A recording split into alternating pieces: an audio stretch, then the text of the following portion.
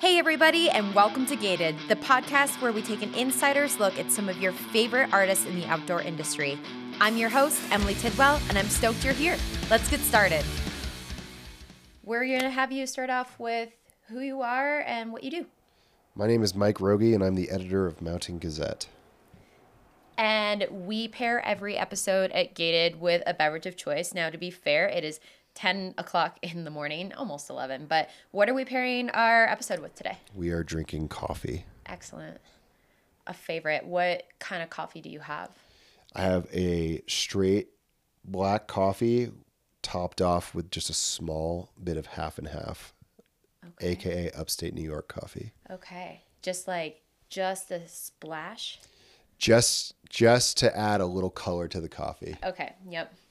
I was going to say there's like a lot of complexities that can go around adding half and half into a coffee, and you never really know. I live with someone who has to put an inch and a half of flavored creamer in the bottom of it. Maybe you didn't know that about Max. I didn't, but I like them more. Knowing that. It bums me out, but that's fine. Every time I'm like, wow, this is, it's the color. I'm technically having chai right now, and it's like the color of a chai, but I digress. Well, thank you for coming on. Welcome to Gated. And really, I want to start it off with, tell me where you grew up. Like, I want to hear more about who you were when you were little Mike Rogge. Okay, so I was born in Glens Falls, New York, and I am part of like a multi-generational family that has lived in the Glens Falls, Queensbury, Lake George area of upstate New York. It's the Southern Adirondacks, which is a 6 million acre protected wilderness park. So I grew up basically at the door of this like super unexplored, incredible area. And yeah, I grew up with like pretty humble beginnings. My parents brought me home to a single wide mobile home, and I watched my mom and dad work really hard over like the next 20 years to, acquire wealth and a home and send my sister and I to school. And it was really cool to watch my dad do that. He is in low income housing. He owns almost 400 unit mobile home park. And unlike what Warren Buffett tells people about trailer parks and everything, like it's actually quite hard to run it because you want to run it with dignity. And I always say my dad's the only low income housing landlord in the country that has his tenants bake pies and cakes for him on his birthday because he's a good man. He knows when to put the foot down and demand rent when it's not being paid, but he also knows when to be lenient and be fair and understand that people fall on hard times. So yeah. That definitely affected the way I viewed the world growing up. And yeah, I grew up skiing a lot and playing baseball. I played baseball 3 seasons and then skied in the winter. I was shaped quite a bit growing up, like almost equidistant between Montreal and Manhattan. Spent way more time in Montreal than I did in the city. But so I was always like interested in like European culture, like multicultural stuff. And then, graduated from a school on the other side of the Adirondack Park called SUNY Potsdam. It's a state New York school. Okay.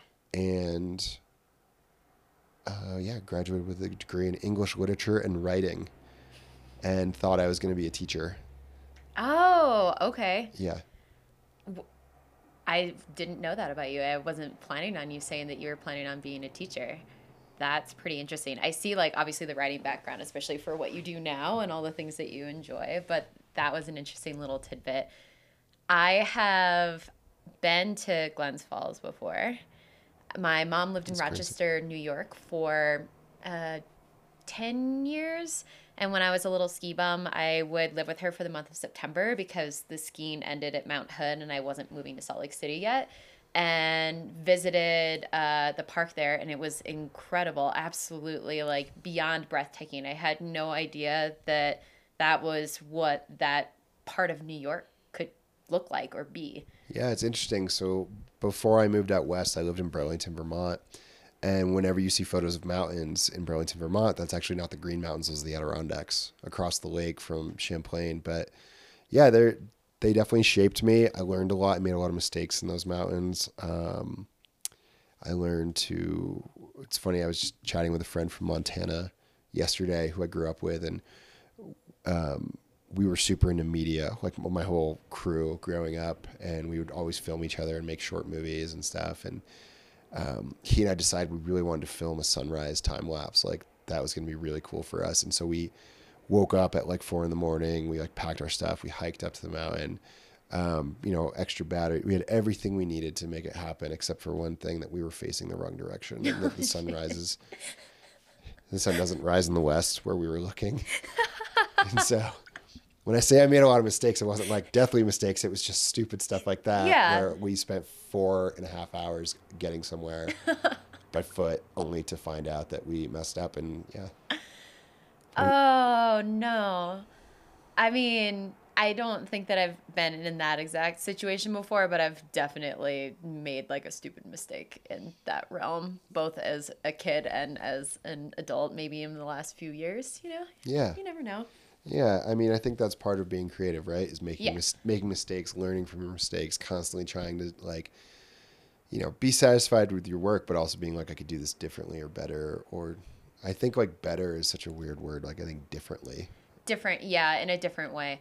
I totally agree. I was just talking with Dan Holtz for the episode prior to this one, and we talked about that, about like failure and success and how critical it is to have both of them. And I've always felt like my failures are more important than any given day of success, because you can learn something from success, but you can learn so much more and like a wider depth from a failure.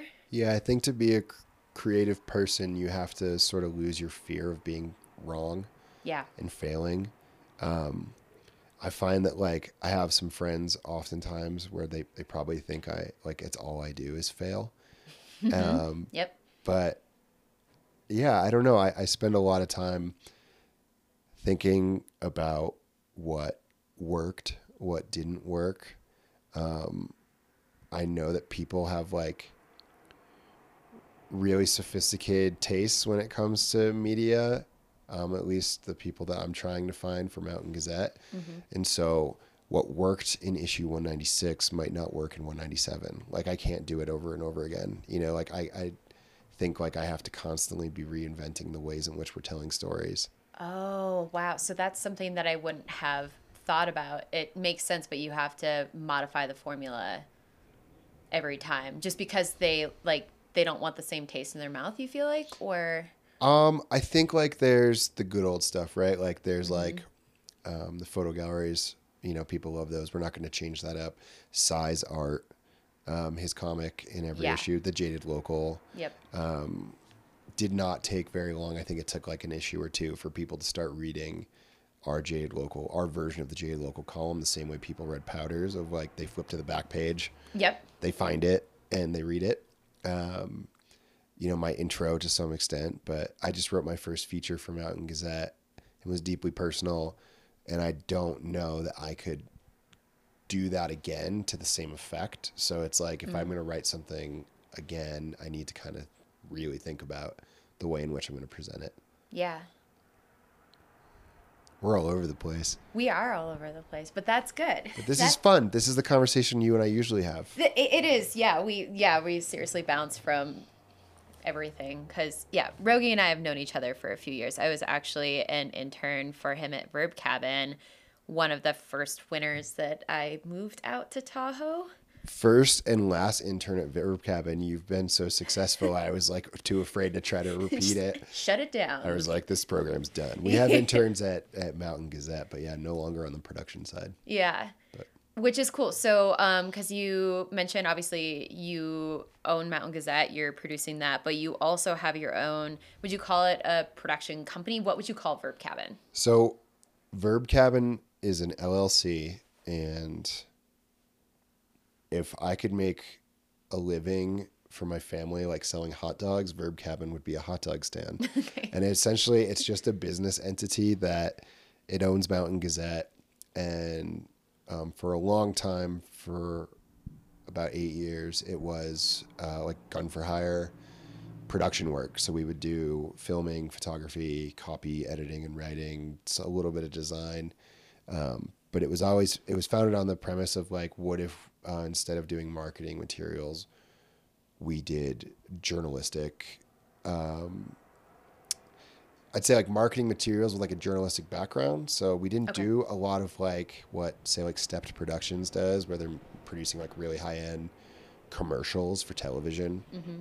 We made documentaries for brands and said be bold and have the audacity to tell the truth and watch what happens. And I think what the brands we've worked with have found is that it really works. Like you get a better customer when you're honest. You get a lifetime customer because they know they can trust you because you're just constantly telling true stories again and again. And we tried not to like over sensationalize anything. And so, yeah, Verb Cabin started almost 10 years ago in Haiti. Blake Kimmel, the co-founder, and I went to Haiti and produced a documentary for Kehinde Wiley, who's a portrait artist out of Brooklyn. And that was how it started. Whoa, that's crazy. 10 years ago. Yeah. That feels like, wow. I feel like we were only just talking, I guess, yeah.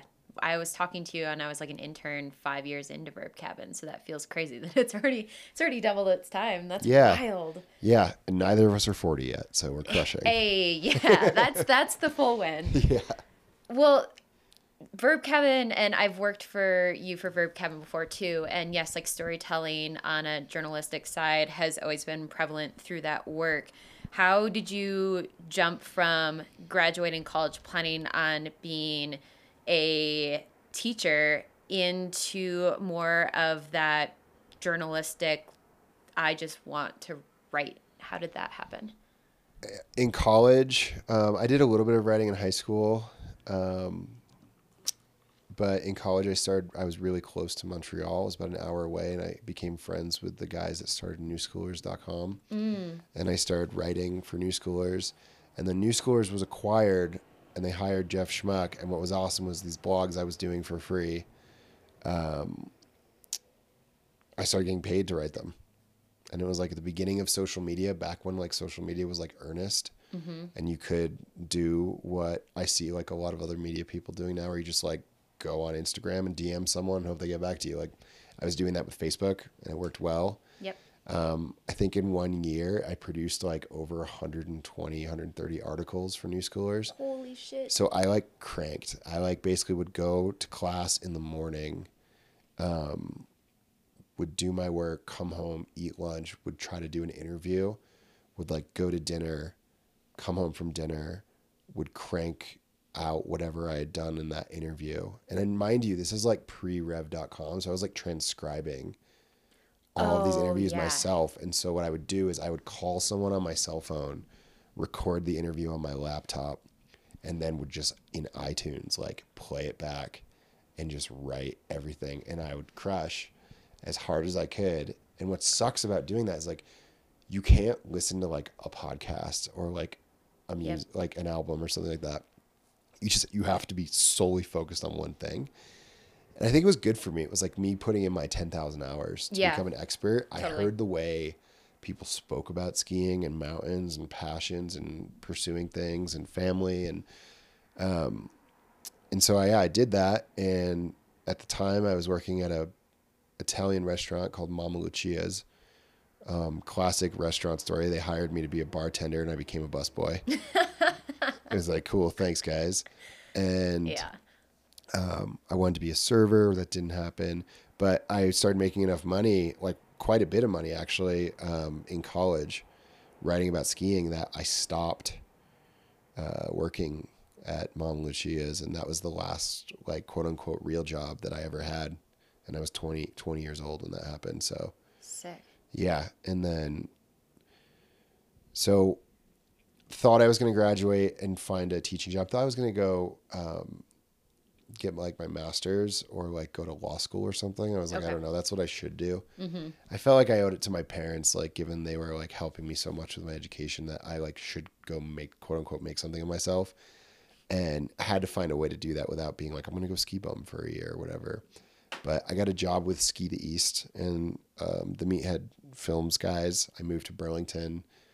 My friend Adam hooked me up with an apartment that was like, he was so generous, gave it to me way cheaper. Like, I think I paid $300 a month in rent. Damn, that's so nice. Yeah, he just like, I think he just was like, I got to help this kid. And like, I was probably a horrible roommate. Like, I didn't sleep. I was always traveling. Like, I was up a lot writing. I basically replicated what I did for New Schoolers for Ski to East to like up their presence and like sell merch. I signed their first team. I actually, people don't know this, I helped co-found the Traveling Circus, which was crazy. Oh, that's cool. At that point, Ski to East was actually the sponsor of Traveling Circus before Line Skis. Just saying. There you go. Anyways, did that. Ran a radio show called The Ski Show and interviewed skiers live on air, which was so much fun on like real radio. Sick. Yeah. I didn't know about that either. Yeah, it was in Burlington. And actually it's crazy. Like if you go to the J Ski Ski the East store that just opened in Burlington and you are standing on their front porch and you look like across the street to the left, you can actually see the radio station where I used to host the ski show. Cool. And yeah, it was amazing. Like I used Skype. This was like pre-Zoom, pre-Google Hangouts. The Skype. Yeah. And used Skype. So that allowed me to interview like Canadians and Europeans. And it was really cool. Mike Douglas was on the show, like, and got a job. Iconic. Yeah, I got a job with Powder Magazine. I had like attracted Derek Taylor, the editor of Powder. Mm-hmm. He was wondering why I didn't ask him to come on the show, actually. And it was because I honestly thought the editor of Powder had way better shit to do than talk to me. Yeah. So I applied for a job. I was 23 and couldn't even rent a car when I went out for my interview in California. And yeah, went up, interviewed. They asked me where my favorite place to ski was. I was so nervous. I told them it was my home mountain. Yeah. I was like, well, it's what I know and it's what I'll always have. So it feels pretty good to me. And that was a good enough answer. And they called me a week later and Derek told me on the air that I got the job in front of like 14,000 listeners. Really? Yeah. Oh, that's so epic. Technically, he wasn't allowed to offer me a job because it was like through HR. I had to offer me the job as like a corporation, but like he told me during the break and I wanted to go celebrate with my friends. No one was in town. So I ended up going to Nectar's by myself, having a beer and listening to this band and was just like, what the fuck just happened? Oh my God. Oh, that gives me chills. Yeah. Oh, that's like...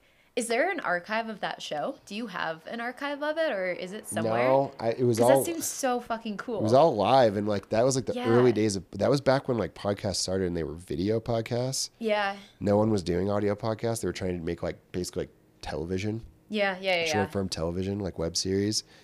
No, there's not, and I like have thought about starting it up again, but like it's just I think that's its time came and went. And it was like a good moment in time. Yeah. And yeah, but I mean, it was fun. It was really good. I mean, Jeff Thomas and Ross Imbergia did a shotgun contest like on the radio, which is funny because like you can't see it. So I like live announced it, and I was like, Ross is winning, and Jeff won. And that was pretty fun. We had kids from UVM when Tom Wallish was in town. Like he came in. Wallish came in a lot. It was awesome because he was still living in the East Coast because he went to the U, didn't he? Well, no, he wasn't in Utah at that point. No, but I mean, he went to the U in Burlington. He didn't go to UVM, but he was in like Burlington was kind of the epicenter of like East Coast skiing during that time. Mm-hmm. You know, and like so, yeah, Ian Compton would come in a lot. Dan Marion was on the show like all the time. He's a half pipe skier from Maine, and like yeah, it was good. Like it was a fun show, but I ended up at Powder. I did one final ski show episode at Powder where I interviewed Tanner Hall. And we finished it. And then I worked at Powder for 3 years, left, moved to Truckee for a winter, and decided in the summertime that I had some like cool South American travel that I still got to do when I left Powder. So I went down to Chile and judged a contest. Cool. With Sherry McConkey and Ingrid Backstrom, which was so dope. Sick. So fun. And it was a film contest called Eye of the Condor, and then came back, found a place on the West Shore, and decided I was going to try to live here and see what would happen. Yeah. And yeah, that was like 13, 14 years ago. Damn. I feel like there's there's a lot of parallels between like your life and my life, though they're like completely different. But in those moments where it's like, okay, I'm just going to try something, or I'm going to make this like huge leap without really having, not that you didn't have like a plan, but you're willing to make like a really big risk and be like, shit, we're going to find out. Like, I can't believe I'm working for Powder now. Like, that feels like a huge leap. Yeah. The thing that I learned, probably like 15 years ago, from Porter Fox, who was the features editor at Powder, was like, what's your burn rate? Like, how much does it cost for you to live? Mm-hmm. You should try to make like, I don't know, 10 to 20% more than that at minimum, you know? Yeah. And if you can try something and make that work, then you're doing it. You know, like, I don't know, if you want to like make like hand molded coffee mugs for a living, like, and your life costs $1,000 a month and you're doing like 1,200 to 1,400, like technically you're doing it. Yeah, exactly. You're breaking even, if anything. I mean, like, you're making it work. Yeah. You know, and I think that's the thing that is, I always was just like, can I make this work? You know, and it's continued, you know, getting married and having kids and like having a mortgage and having employees, like having subscribers. Like, there's a lot of responsibility, but at the same time, I've just always been on this like, okay, what's our burn rate for the month? Yeah. Can we afford this? Can we not? And that's kind of how we make a lot of our decisions. And I don't know, being a freelancer, you learn how to be really crafty.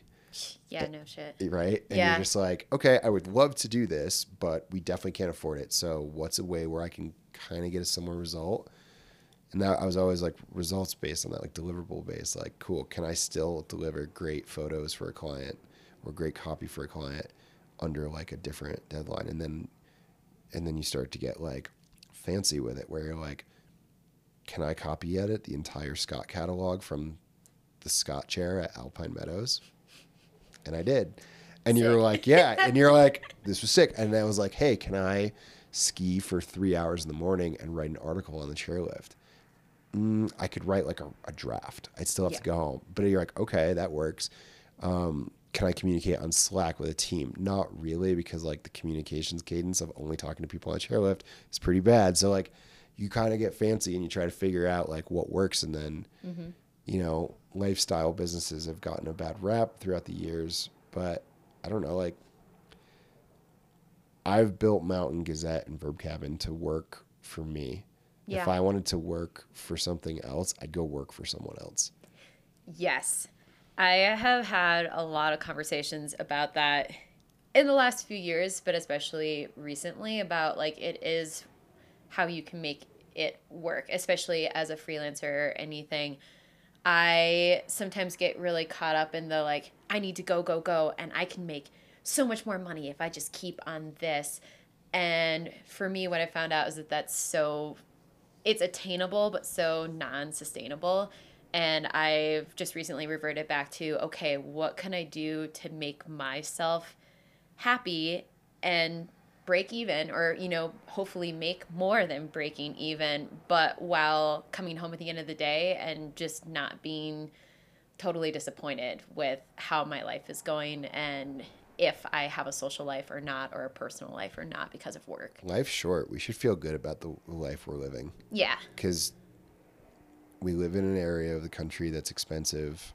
It's hard to live here. It's hard to find housing. We're fortunate in that we have it. Mm-hmm. We're fortunate that we have good partners. Yeah. And it's like, I don't know.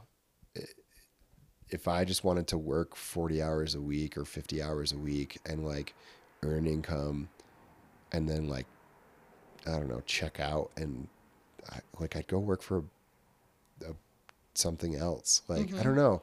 I want to be fulfilled by my work. That's really important to me. And I think that, just like a cup, you can like almost fulfill yourself too much and have like too many good things happening where now it's like the last 3 months, like my youngest son is 5 months old. In the last 3 months, like I'll admit I took on way too much work and I didn't miss anything, but like that actually, because I balanced it too well, I was like spending way too much time at work. I haven't really done anything for myself in a long time. And so I'm starting to get back to using the word no. Yeah. Respectfully, not like a dick, but like, Yeah. we've been offered quite a few custom book projects and Mountain Gazette projects, and we're going to do a few, but we're not going to do, like 5 years ago, I would have done all 12 of them. Yep. Now I think we're going to do like 2, maybe 3. Yeah. No is such a critical word to use in your regular vocabulary, because I too for a really long time said yes to every single thing that came up, and especially when you're beginning as a freelancer, if anything, really in anything, I think there's such a like weird fear of scarcity that if you don't say yes to this, then nothing else will show up. Yeah. But I don't think that that's true. I've realized the more I say no, the more opportunities that actually spring up. And then I see that they align with me better, and giving myself a break and time and my brain a moment to clear itself and find its creativity again has ultimately been so much more successful than just taking on every single damn project. Yeah. I mean, I kind of think of life like a river. Like you can't make it stop, but you can certainly kind of control the way you're going to, float down it. You can paddle super hard and be like lightning speed and take years off your life. You hear that happening all the time of people that are like, oh my God, like my 20s. Like I think about my 3 years at Powder, and like in some ways it felt really slow, like monotonous. I think like about like just these 16-hour days in San Clemente in the summertime. It's hot. I'm like writing about 3-layer semi-permeable membrane jackets and shit like that. And then in other ways, I think like, I'm 37. That was only 3 years of my life. And I don't even think that work is in like my top 10 of like the best things I've made in my career, So it's like, as time goes on, I've sort of learned like that just doing a few things really well is better than doing everything like good enough, Yeah. So, Yeah. and good enough is totally acceptable in the creative world right now. On time and good enough, people are very satisfied with that. You'll get paid for that. You can live a very nice life doing that stuff. Yeah, that's true. It's not what I want to do. No, I don't either. I think that's like me personally, I deal with, I'm sure you feel this too, is the perfectionism and the like almost need, like the incessant need to do something better and always be top tier. I've had to personally take a step. I'm learning to not always be a perfectionist, and that if it's not 100%, it's okay. But I don't want to be that it's good enough. I hate that phrase. Kids have taught me, my children have taught me that like there's no such thing as like they will not allow anything to be perfect in like a really great way too. Like I think the best thing that's happened the last few months is like I've invested a lot more time into my relationships with my friends and with my family, and that feels better. Like that feels like the most worthwhile investment you can make.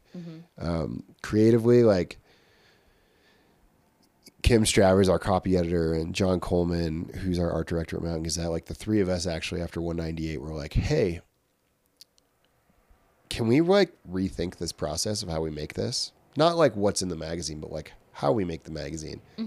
Is there a way where we can make it so like it's less stressful, And so we've added like a month of production time to everything.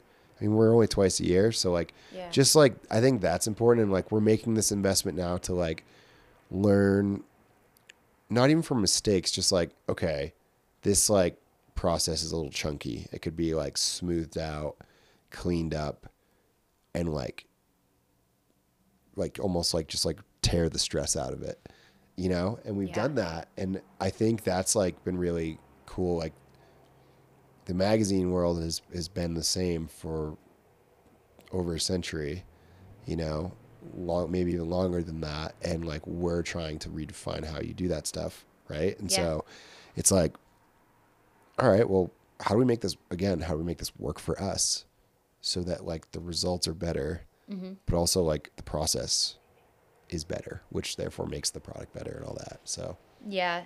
I've had a phrase that I've been reminding myself of recently is that suffering is not success. Like, don't look for the suffer I in like the that. like the level of success that you have, because yeah, producing a magazine is something I have zero experience in, and I can only imagine that it is incredibly stressful. What's like a general rundown of what it looks like to produce a like biannual or not Yeah, biannually. Yeah. biannually. So the coolest thing about producing a biannual magazine is you can, like, we have a writer going out on an assignment this winter for a story for next fall. You know what I mean? Like, you have like a lot of time and space. We have a story in the spring that a writer's been working on for like over a year. So I just have a Google sheet and it's just kind of like, okay, here's the person, here's the idea, here's how long. And sometimes I tell people too, like, hey, if you don't have it ready for spring, we can sit on it for a year and we'll gladly like pay you for the work you've done and continue to pay you to keep working on this. So essentially it starts with like, I build out like an outline. I use Apple Notes like crazy. It sounds insane, but like I used to think I needed to use like a notepad, like field notes, and like wear thick Yeah. frame glasses and be a writer, quote unquote. And then I heard that Drake writes all of his lyrics on his phone. And I was like, oh, well, if he does that, I was like, then I don't know, maybe I'll just do like, so I make the magazine like on Apple Notes. Like I just like so literally sick. pull it up. It's synced across my iPad and my Yeah. laptop, my MacBook. And so I have it built out. So like right now we're working on Mountain Gazette, 199, and we have a special winter wondergrass issue that's coming out in February. Cool. And so I have two notes with those, and I kind of have like, here's the idea dump, and then once it becomes reality and it's assigned, it gets like a circle next to it, like, okay, this is happening. I try to get 12 to 16 stories in every issue of Mountain Gazette. Okay, I was gonna ask. Yeah, and so then I'm like, all right, cool. Once I have 12 and I feel good about it, and these are like months before we ever go to press or anything like that, I'm like, okay, I feel pretty good about the vibe of this. Or I'll look and I'll be like, we have too much like foreign travel in this piece, or like we don't have anything like down like home, like grounding. I always think like we need the highbrow and the lowbrow. And it's like, okay, we're a little too serious. Okay, we're being a little too funny. And I try to like really balance it out. I've always thought of media like food, and like the best meals are like, they're balanced. They're like traditional with a little bit of surprise. That's what I've always liked. And that's what I try to do with the Gazette. And so, without a doubt, our artist, Cy Whitling, always like sends his artwork in first. He's like the best. Oh, And he's the best. and then last is always either my column or the Jaded. Like, Okay. and so, but we know that and we go through it. And so, yeah, everything's assigned out. We have our deadlines of when people get it in. If you're a writer and you write for me, like, just know that your deadline is usually about a month before we actually need it, because you're always late. And I'm always late too with that stuff. Yeah. I understand, like, writers, for whatever reason, other than any other creatives, feel like, oh, well, I'm going to make it a little better, so he won't mind if it's a week late. I do mind if it's a week late, so Yeah. I've set your deadline a month early. Yeah. But yeah, photos come in, and then I do a top edit with the writer, meaning I like go through and I'm like, does this story make sense? That's the first thing I ask. I read it. I kind of write some questions while I'm reading it, and I'm like, does this story make sense? Like, what's this writer trying to say? I go back to the writer. I try to have a light hand editing, but I do ask a lot of questions of our writers that need work. Like, is this what you intended? Is this where you're going with this? And I think that helps them just be like, oh, I actually didn't intend that. Or, yes, I did. I should reinforce that thought. And then they get it back to me a couple days later. I give it another top edit. At that point, it feels pretty good. And I'll do like a very light grammar and punctuation edit, but it's admittedly not my strong suit. So it goes over to Kim Stravers, who's our brilliant copy editor, and she crushes it. We have a style guide, so she like puts it in our style. That doesn't mean like changing words, but just like the way we do like an M dash or like a paragraph break or a drop cap or any of that stuff. She like puts it into that. Then I get it back. Sometimes Kim has questions. It's crazy. I'll like text the writer. I won't actually send them the piece back because I'm nervous that they'll fuck it up. It's been copy edited. Like we've agreed that this is the story, but there are some like specific, like, hey, you said this arena was named that, but the current name is actually this. Like, which would you prefer it be? What makes most little things like that. We go through that, and then it gets the it gets the .ks on the file name, which means Kim has signed off on it. I've signed off on it. It goes to John, our art director. He lays it out, and we put photos together. And then John and I, he's in upstate New York. We do a Zoom call, and he shares a screen, and we just go through. And then we like lay out the magazine, comes together. Connor Sedmak, our associate publisher, starts sending ad creative in from our advertisers. Honest to God, we never have any trouble with our ad partners. They like always send in ads on time. They're always beautiful. Like they get it. So that's been really nice. That's a bonus. It hasn't been that way at every magazine I worked for. Sometimes we'd be like, oh my God, we're waiting on this brand to send in their ad and we have to send this out by 5:00 and it's 4:58. And you're like, oh my God, how did they do this to us? But our ad partners don't do that. So we start placing ads. And then I get the first version of Mountain Gazette delivered to me, low res, on my iPad. And then I get to play teacher. I pull out an Apple Pencil with red ink. And I just get to be an asshole. No, change this. And it's amazing. I would love that one day. It's really fun. It's really fun to go through and do it. And then we like replace images. John and I have like really thoughtful, weird conversations, sometimes over like whiskey or beer, where we're like, like this person's facing left in this photo, but it's on the right side of the page. Do we want them looking in the gutter or do we want them looking off the page? And it's like, honestly, like, who cares? We care. Yep. And that's it. Yeah. Like with your recent feature, which was just brilliantly done by you and Megan Michelson about high alpine skinny dipping. You know, when we were choosing photos, it was hard for us because we're like, okay, we're two white dudes picking out photos of naked women. Like, this can go really wrong. Yeah. And so we talked about, you know, how has Mountain Gazette shown nudity in the 60s and the 70s? And was that appropriate? Granted, like at the time, sure, I'm sure it was fine and appropriate and no one cared, but like we live in a different time. So like for that one, we sat down, we talked a lot. I almost never let writers or photographers like choose their photos, but I actually sent Megan some things and I was like, hey, this is our first thought. Are there any photos? I sent her your submission. I was like, are there any photos in here that you think the subjects of the skinny dipping profile would be uncomfortable with? And there were two. And it was more like just because like they didn't want, we're an 11 by 17 magazine. Like those are big pages. It's like huge. Your belly button's like the size of a quarter in our magazine. You know what I mean? Like, yeah. It's like, so you want to be careful. Like, and we went through and everyone was like very happy with like the way we selected things. And then for this issue, Peter, I believe you pronounced his last name, Anspach, who's the keyboardist for Goose, was our guest photo editor. Cool. So John and I selected most of the photos we went through, and Peter got to like kind of like give his take, which was really awesome because he got to look at it from like a consumer, which John and I don't get to do. And he's like, our Saudi Arabia piece, he wanted this photo blown up, which was a horizontal, and we ended up cropping it vertically with the photographer. And it's of someone reading a book in the middle of the desert, you know, with a headlamp. Oh, cool. And I was like, well, you lose the like desert part. And Peter was like, yeah, but like the whole piece is about being in the desert. Like, you know where he is.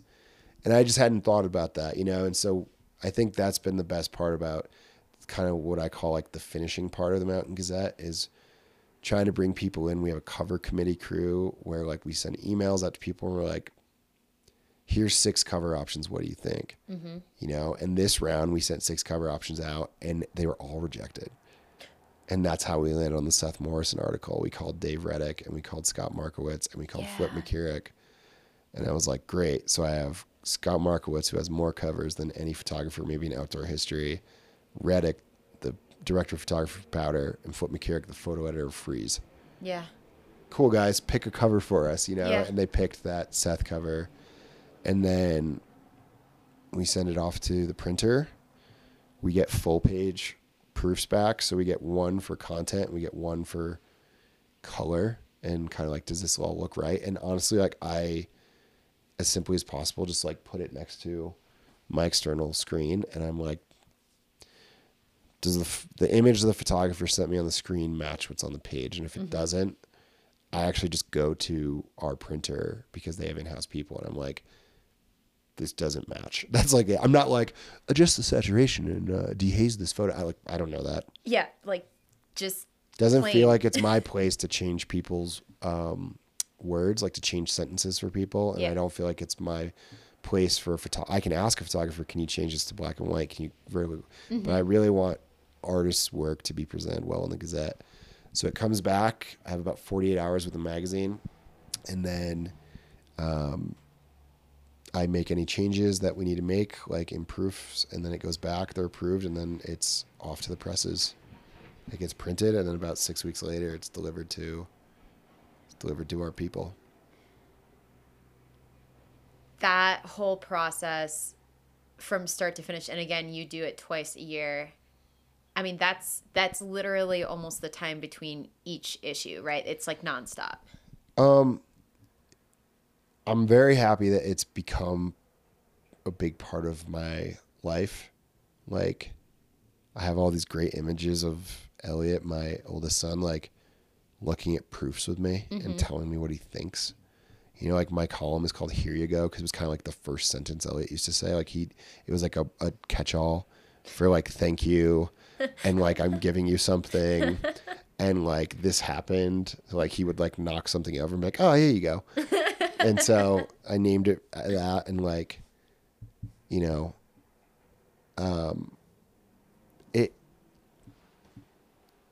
it's a big part of my life, but it's not my entire life. Yeah. It's a big part of my identity, but it's not my entire identity. But it is the thing that I love to do, like, the most professionally. Yeah. Like, I've been doing other work on the side the last, like, 3 months, and I'm like, why do I do this? I, like, don't like this stuff anymore. Like, but, no, I mean, I love doing it, and I think Mountain Gazette will have a new editor as soon as I feel like I don't like doing it anymore. Yeah, exactly. Because then, even though it might be sometimes like a subtle shift, it can be felt. Yeah, I don't know. I want everyone who works on Mountain Gazette, like everyone that like is on our staff and for freelance and everything, like they love working on Mountain Gazette. And I think I just want to keep it that way. It's a really fun work environment. People feel good about what they're doing every day. I mean, I feel good about what we're doing every day. Yeah. So, yeah, it takes up a lot of time, but I don't know. I pop my AirPods in, I ski by myself in the wintertime and just kind of let my mind go where it will. And a lot of that gets reflected in the pages. Yeah. So if you are coming from a freelancer's side of this, and obviously we've talked about this before because I sometimes bounce ideas off of you for the Mountain Gazette or etc. Is there a time frame that you like people to be submitting to you? Is there no time frame? It's all the time. All the time. I don't want to do a thing where we start doing we do calls for submissions, but the last time I did it, I found that 90% of them were, it's not that they weren't very good, they weren't a very good fit for us. And I thought a lot about it, and it's well, people were just oh, I want to get in there. And so they just kind of threw shit at the wall to see if it would stick. The stories that do well for us are they have to be some of the best work you've ever done in your life. It's different for you. You're a senior photographer for us. So you can text me. Yeah. You can just email me. And, yeah. And I'm okay, cool. So, we got over 2,000 submissions this year, and we print less than 30 stories. Holy shit, 2,000? Yeah, so we've developed like people are like, well, why do your submission guidelines come? Like, why do I have to sign up for an email list? And it's like, well, you have to sign up for an email list because honestly, like we had to create a flow of how we could actually review those. So we have someone that as submissions come in, like she separates those from like general questions about the magazine or subscription issues or customer service stuff. So that comes over. I arrange them into folders, and then what I do is in the wintertime, I actually like stop. This is actually, I've never admitted this before. I actually stop reading the news as much. Okay. And I start reading submissions on the chairlift. Oh, okay. And so like, I'm not as like, we have a storm coming tomorrow. So like, I feel like what's happening in the world right now, I'm keenly aware of, and I become less aware of in the wintertime. I actually replace my news with like what's going on in the minds of outdoor people. And I start reading stuff. And what's crazy is like people like will submit a story to me like, I don't know, like 9 months ago. And I'm like, it's not a good fit, but it's a pretty good pitch. And I'll keep it in that folder. Yeah. And I'll go back and I'll mark it as unread. So I have to read it again. And I go through and I don't know. There's some people that have like risen to the top, like Jake Murray, who photographed the Saudi Arabia piece. Like he also shot our 195 cover, and he also appeared randomly. He wasn't even like a contributor on it, randomly in this like Mexico whitewater group trip from 197.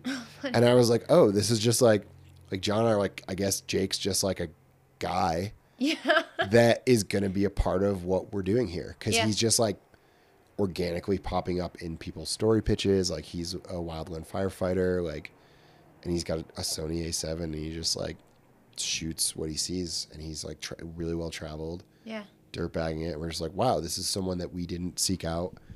He sent us, Jake's never sent us a submission ever. I love it. You know what I mean? And like, it just exactly. like, it happens that way. Like, Lyra Tyson's writing a story for us for 199.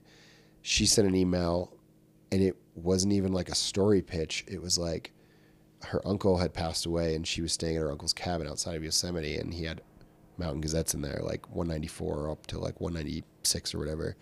And then he also had some of our archive. And she's like, hey, like I've just been like here and like reading this stuff.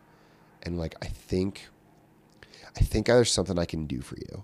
Cool. And we hopped on the phone. Like, I don't know why, but we hopped on the phone. And then, the next thing you know, she's writing this big piece about like psilocybin use in ultramarathon athletes. And it just, sick.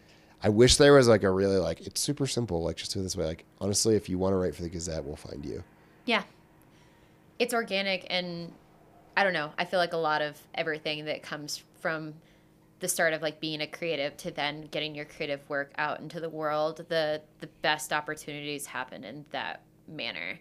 And when I say we have the best like contributors in the world, I don't mean like just like the talent, right? Like, I mean, you shoot for Red Bull, like Jimmy Chin, like Jason Roman is a Leica ambassador, Phil Penman's a Leica ambassador, like Megan Michelson's an award-winning journalist, like Sadie Stein just became the editor of the New York Times Book Review. Like, we have amazing contributors, but their accomplishments aren't what make them amazing. It's like the way they work with us makes them amazing. And we have a lot of first-time writers. Like every single issue so far, 5 in a row, we've had a first-time photographer, first time ever being published, and first time ever being published like writer. That's so exciting. And when they're like my favorite. I love all of my children equally, if you will. Of all my contributors equally. But I think the reaction is so cool because they are like seeing their work on a page. Like Adam Berta who shot our Goose feature. I believe it's his first time being published on paper, and he was just like, it's affirmation. Yeah, it's like no other feeling. You're not just an Instagram photographer. You're not just like an ad photographer. Like this holds up 2 feet by 1.5 feet. We try to give every photographer who shoots for us a spread just so they feel like what it's like to be like, hey, in this magazine, here are 2 pages where it is just your work, undeniably, and like a small caption with your name on it. So I would say that so the first time that I ever got published, it was just a magazine ad in Free Skier. And I went into a Barnes and Noble because even though I subscribed to Free Skier, I wanted to like physically purchase it and walk away with it. And I went into that Barnes and Noble. It was the Barnes and Noble in Portland. I can't remember what suburb it is. It was the only one I knew. And I opened it up, and as soon as I got to that page, I like collapsed onto the floor, like as stupid as that is, and cried. Oh, I know. Like I know. Cried. I know. Megan has a photo. My wife Megan has a photo on her phone. So when she lived in the Lower East Side, there's this bookstore that she used to go. It's funny. She admits she used to go there to try to find dates. She liked the idea of going to find someone in a bookstore. I like Megan. And she brought me there for the first time when we were visiting Manhattan, and we went in and we went to the art section and we found my book that I wrote on the Candy Wiley like Haiti trip. And that was like mind blowing for both of us. I was like, that was a fine art book. Like it was never going to be like mass distributed or anything like that. I didn't even know it was going to be in bookstores sold. And to like see it and you're like, man, like they sell Hemingway here.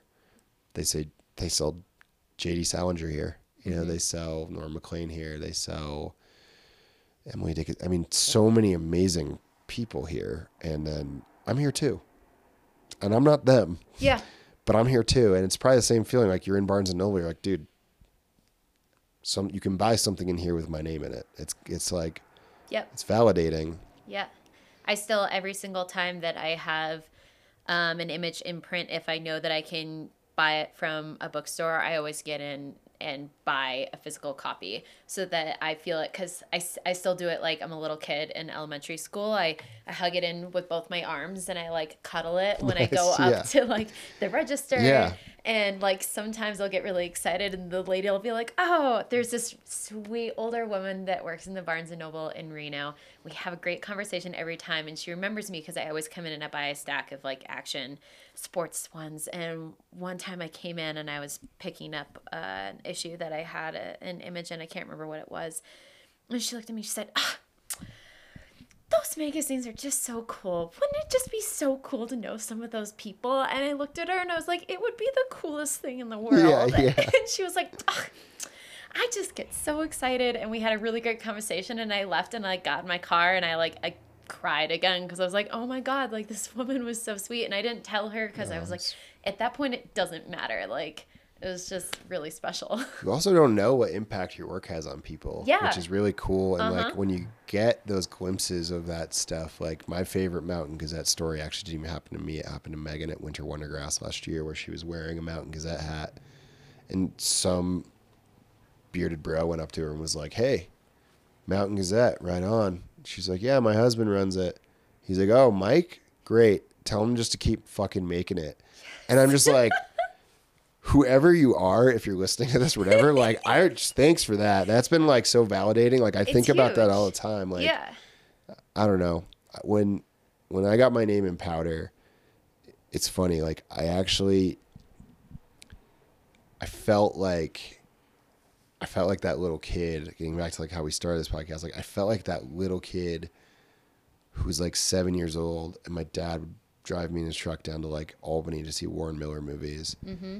And I just remember thinking that like the worlds that were in there were places that I couldn't go to. Like it was like for astronauts and I wasn't an astronaut. I was just a kid. Mm-hmm. And I don't know, I'd like read it.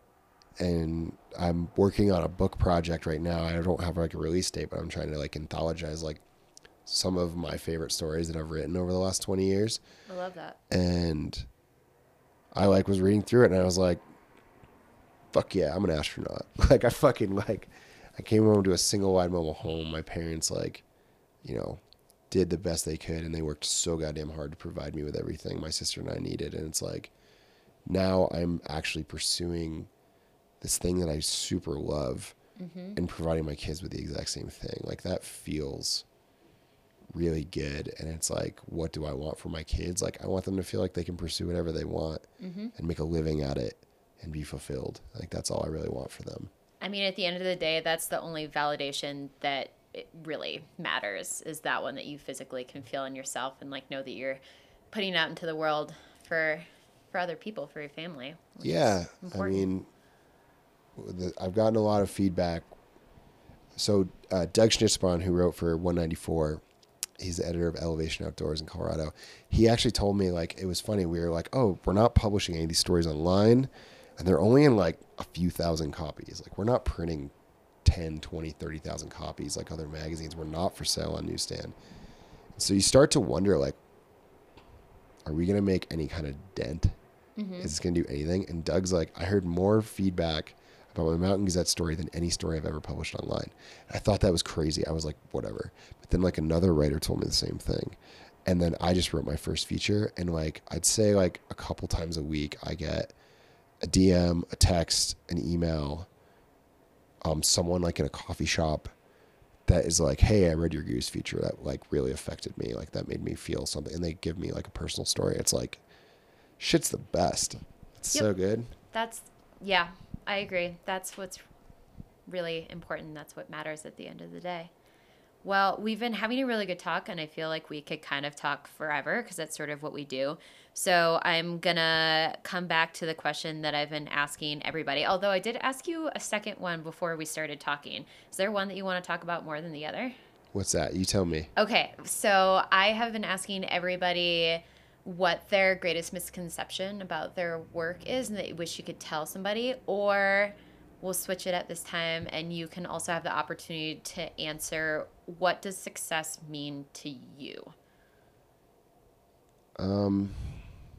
So success to me, that's neat. I can do that one quickly. Success to me is making 2 great magazines a year, skiing 100 days, being a great father and a great husband. Cool. Done. Yeah. Like if Easy. I do that, I'm good. Yeah. You know, like, and I think what's interesting is like, I'm not in control of a lot of that. I can like give my best effort, but ultimately it's up to my family and my readers to kind of determine if those are my qualities. Mm-hmm. And Mother Nature, I guess, with 100 days, but you can almost always ski 100 days in Tahoe. Mm-hmm. But I would say the biggest misconception of my work is I was on another podcast, and I think that people have confused my reporting style with maybe sticking my nose in other people's business, which is strange. Okay. And I think that we work in an industry that is constantly like positive affirmation. You're killing it. You're killing it. You're killing it. You're killing it. That whenever you're like, hey, this company issued a recall because their beacons are killing people. Whoa, what the fuck, dude? Why are you like ruining the vibe? It's like, I never signed up to be chicken soup for the skier's soul. Yeah. I think a lot of my writing can be that way and can make people feel good things, but I think my job is to inform people and do it in a way that makes them feel things. And that doesn't always need to be positive. There's not a lot of bad things about recreating in the outdoor world, but there are existential crises that are happening, whether it be mental health or climate change or like just disingenuous business practices that like prey upon what we've talked about in this, like the stoke of like feeling good. Like there are a lot of people that are like, the stoke of feeling good is worth pennies on the dollar. Yeah. Hey, you feel good about yourself and we're publishing you, so we're going to pay you $5 Yep. for what should be $500. Mm-hmm. And they know they can get away with it because if you say no, there's 50 kids behind you with a camera that want their first shot too. There's nothing wrong with that. But I think a misconception about me is that I'm trying to stir the pot. I'm not trying to stir the pot. The pot's already been stirred. I'm just showing, I'm holding up a mirror and saying like, some instances I'm saying this is what's happening and I don't comment at all. Other instances I'm saying this is fucked up and it's not okay. Yeah. My parents have always taught me to stand up for what I believe in. Mm-hmm. And the thing I believe in above anything else in this world is like the art of ski bumming and freelancing and living life on your own terms. And I think the people that prey upon those qualities like deserve to be called out. Mm-hmm. You know, I think that like consumers are smart, readers are smart, and they can see through bullshit a mile away. And I think that people who have gotten upset with me about that style of reporting are probably just upset because the things that people are seeing in the mirror about them are just not, it's not that attractive. Yeah. You know what I mean? Yeah. Like, I won't name a publication, but there's a publication that I left because they were not treating freelancers well. Mm-hmm. And I think that leaving them probably damaged my career more than anything. But I didn't feel like I could be assigning articles to people like you or my friends or people that I didn't even know. Actually, it wasn't even so much my friends, because I could like talk to them about it and really let them know, but it was like the kids or the young person or like the career pivot person in their 50s who's like, I do this, but I really would love just to get one article published. I was like, man, this is going to be their only experience with publishing, and they're going to get hosed on the deal. Yeah. And I couldn't sit around and stand for that. And so I left very publicly and said why I left. And nothing that I said was untrue. And I think that's the part that's funny, is like, I'm not a fucking liar. Like, I report what I see and what facts I find. And I think people get upset with that because I think there's this like bro code of like, I should be protecting the industry, but the industry is like a $687 billion industry. It's fine if there's a few chips in it. Yeah, I agree. You know, Yeah. It's clay. We got to mold it into something better than it is right now. I agree. Yeah. I could add in a lot on that, but I'm just going to leave that as a pseudo mic drop for you because I'm all bored. I'm on board with everything that you just said. Well, thank you again for sitting down and talking with me. I'm so stoked that you were on Gated, and I look forward to talking to you again. We'll be talking in real life, but maybe back on the show someday. Yeah. Thank you for having me. I appreciate it. Thank you so much. And that's a wrap on this week's episode. I want to thank Mike Rogge again for coming on. It's always such a great time talking with him, and I look forward to more talks in the future. I hope you enjoyed this episode as well. And if you did, please check out our Patreon site where we're going to be pairing this episode, like every other, with a meal, which you get to have as a subscriber for Patreon. Also, make sure that you subscribe, you like, and share. Check out our Instagram, and have a great week. We'll see you next time.